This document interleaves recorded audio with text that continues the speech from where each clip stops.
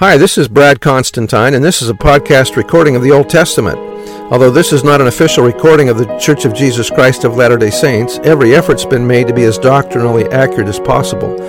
I'll be using for the text the Joseph Smith translation of the Old Testament, along with many commentaries from general authorities of the Church, BYU professors, Bible scholars, and others.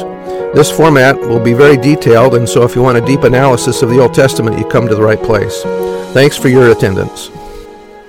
Hi, and welcome back to the Old Testament podcast. This will be for Leviticus chapter 27. This is the chapter that ends Leviticus. Okay, this is how properties are consecrated, and Israel is commanded to pay tithing. All right, verse 1. The Lord spake unto Moses, saying, Speak unto the children of Israel, and say unto them, When a man shall make a singular vow, the persons shall be for the Lord by thy estimation.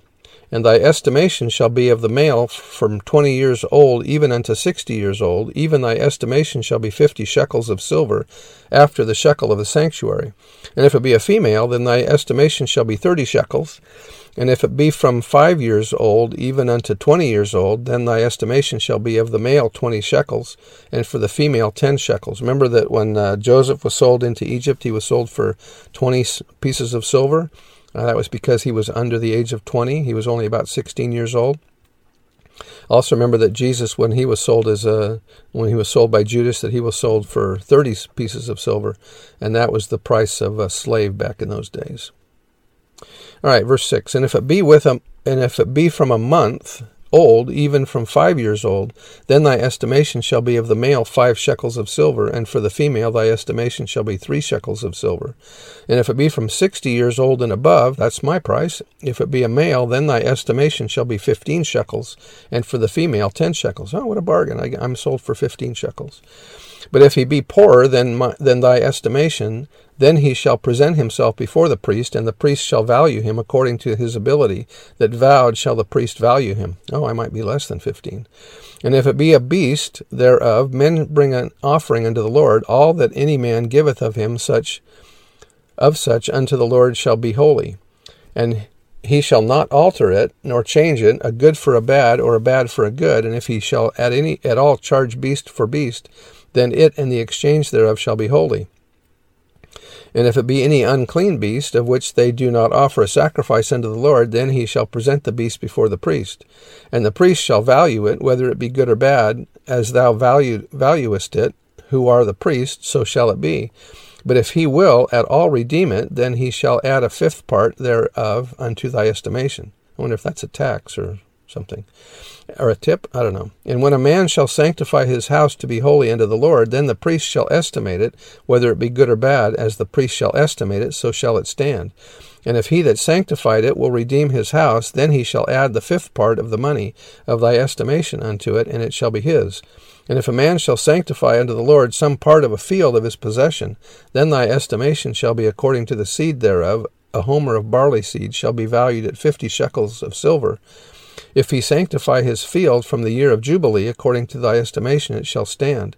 But if he sanctify his field after the Jubilee, then the priest shall reckon unto him the money according to the years that remain, even unto the year of the Jubilee, and it shall be abated from thy estimation.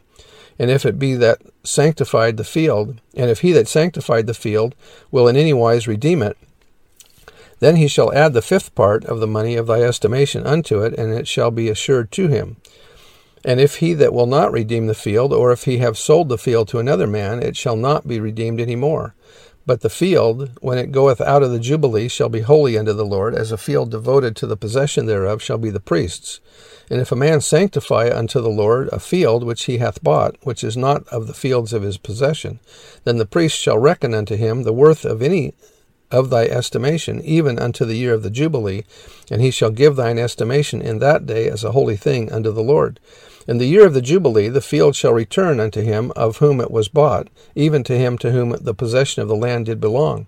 And all thy estimations shall be according to the shekel of the sanctuary.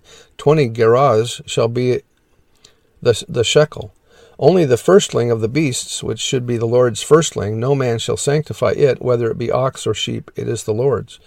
And if it be of an unclean beast, then he shall redeem it according to thine estimation, and shall add a 5th part of it thereto.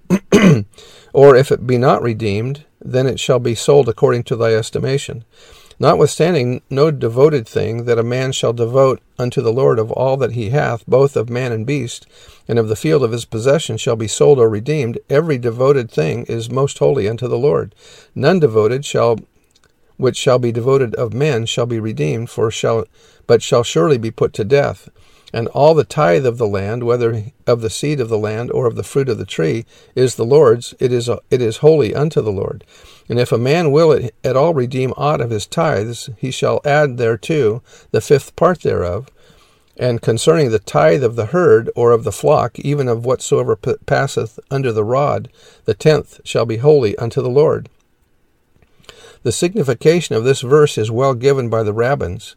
When a man was to give the tithe of his sheep or calves to God, he was to shut up the whole flock in one fold, in which there was one narrow door capable of letting one out at a time. The owner, about to give the tenth to the Lord, stood by the door with a rod in his hand, the end of which was dipped in vermilion or red ochre. The mothers of those lambs or calves stood without, the door being opened. The young ones ran out to join themselves to their dams. As they passed out, the owner stood with his rod over them, and counted 1, 2, 3, 4, 5, etc. And when the 10th came, he touched it with the colored rod, by which it was distinguished to be the tithe calf, sheep, etc. And whether poor or lean, perfect or blemished, that was received as the legitimate tithe. It seems to be in reference to this custom that the prophet Ezekiel, speaking to Israel, says, I will cause you to pass under the rod, and will bring you into the bond of the covenant. You shall be once more claimed as the Lord's property, and be it all things devoted to his service, being marked or ascribed or ascertained by especial providences and manifestations of his kindness to be his peculiar people. Verse 33, he shall not search whether it be good or bad, neither shall he change it, and if he change it at all, then both it and the change thereof shall be holy, it shall not be redeemed. These are the commandments which the Lord commanded Moses for the children of Israel in Mount Sinai.